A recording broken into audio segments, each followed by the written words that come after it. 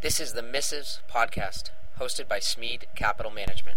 The title of this missive is the New Normal Idiotic?, written by William Smead, Chief Investment Officer.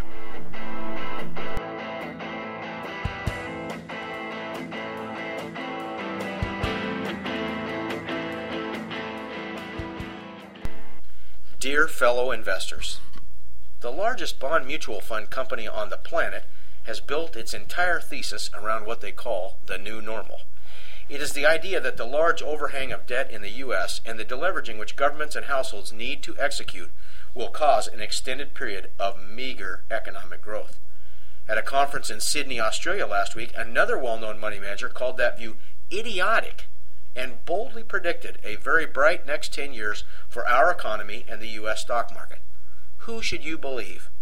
Most of the respected money managers who fall into the new normal camp make their assumptions by looking at the 20 years of agony which Japan has gone through since 1990.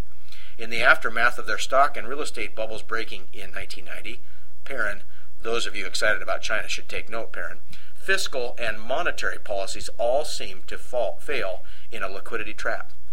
Since their stock market and economy haven't grown in 20 years of deflation, the thesis goes, we must have a very long penance period to go through ourselves. The theory is that the financial sins of the last 15 years were so egregious that the punishment must match the crime. Another way of looking at it is that the economic system got very dirty and it will take a lot longer to clean it. We have found a wonderful statistic to follow provided by the Federal Reserve Board that speaks directly to this subject. It is called the Household Debt Service Ratio, or HDSR. It computes how much of the U.S. household income is required to service household debts. The statistics go back to 1980 and paint a picture of an economy that has to heal itself every 10 years or so. Household debt service has ranged from close to 14% in late 07 and early 08 to as low as 10.6% in 1980 and 83. It peaked at around 12.4% in 1987 and bottomed in 1993 at 10.8%. After peaking at nearly 14% 2 years ago, it has fallen to 12.13% as of June 30, 2010. Our conclusions from this chart are as follows.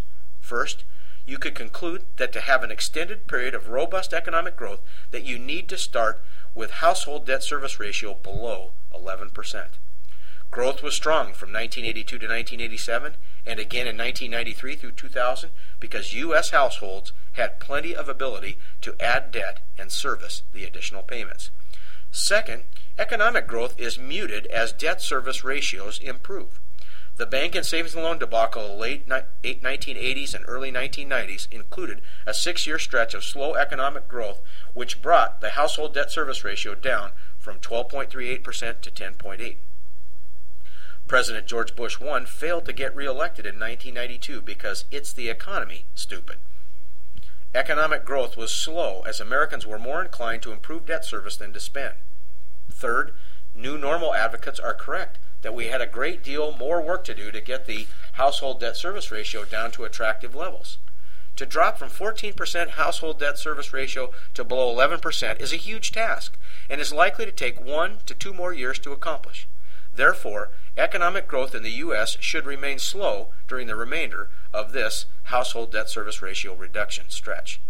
Lastly, the Japan comparisons are wrong and outlandish. It took 6 years from 1987 to 1993 to get our household debt service ratio down to attractive levels the last time we had a major cleansing episode, a drop of 1.58%. We just knocked it down by 2% in 2 years. At the pace we are on, we could get below 11% in 5 quarters of results, which is 1 year from now, September 30th, 2011. Japan didn't confess their financial sins in the 1990s and didn't clean out their financial system of bad loans. If you don't confess, you don't heal. Their population shrank due to low birth rates and slim immigration practices. Their economy is limited by a lack of natural resources and limited useful land. As we maintain ownership of companies which fit our 8 criteria, we choose to assume that the dreariest scenarios are wrong because of their expected length. The ability of Americans to adapt by necessity is legendary. The only question to answer is how long the healing will take. There is an arrogance surrounding the new normal camp because they believe they know what the economy is going to do. The great money manager Peter Lynch, of Fidelity Magellan fame, said, quote, "If you spend more than 13 minutes analyzing economic and market forecasts, you've wasted 10 minutes, unquote. It appears that the vast majority of market participants have forgotten his rule. CNBC's broadcast used to be about stocks and stock picking. The drama in the financial markets today is centered on economic statistics. History shows that once the healing is complete, U.S. economic growth at the 4 to 6% level can ensue. We happen to agree that investors are setting themselves up for disappointment if their view of the next 10 years is too negative. There's more work to do, but the U.S. stock market is an anticipatory vehicle.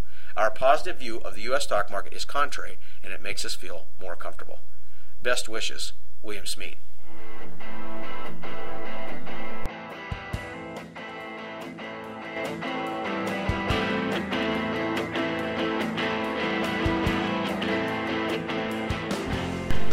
The information contained in this missive represents Smead Capital Management's opinions and should not be construed as personalized or individualized investment advice. Past performance is no guarantee of future results. The securities identified and described in this missive are a sample of issuers being currently recommended for suitable clients as of the date stated in this missive, and do not represent all of the securities purchased or recommended for our clients. It should not be assumed that investing in these securities was or will be profitable. A list of all recommendations made by Smead Capital Management within the past 12-month period is available upon request.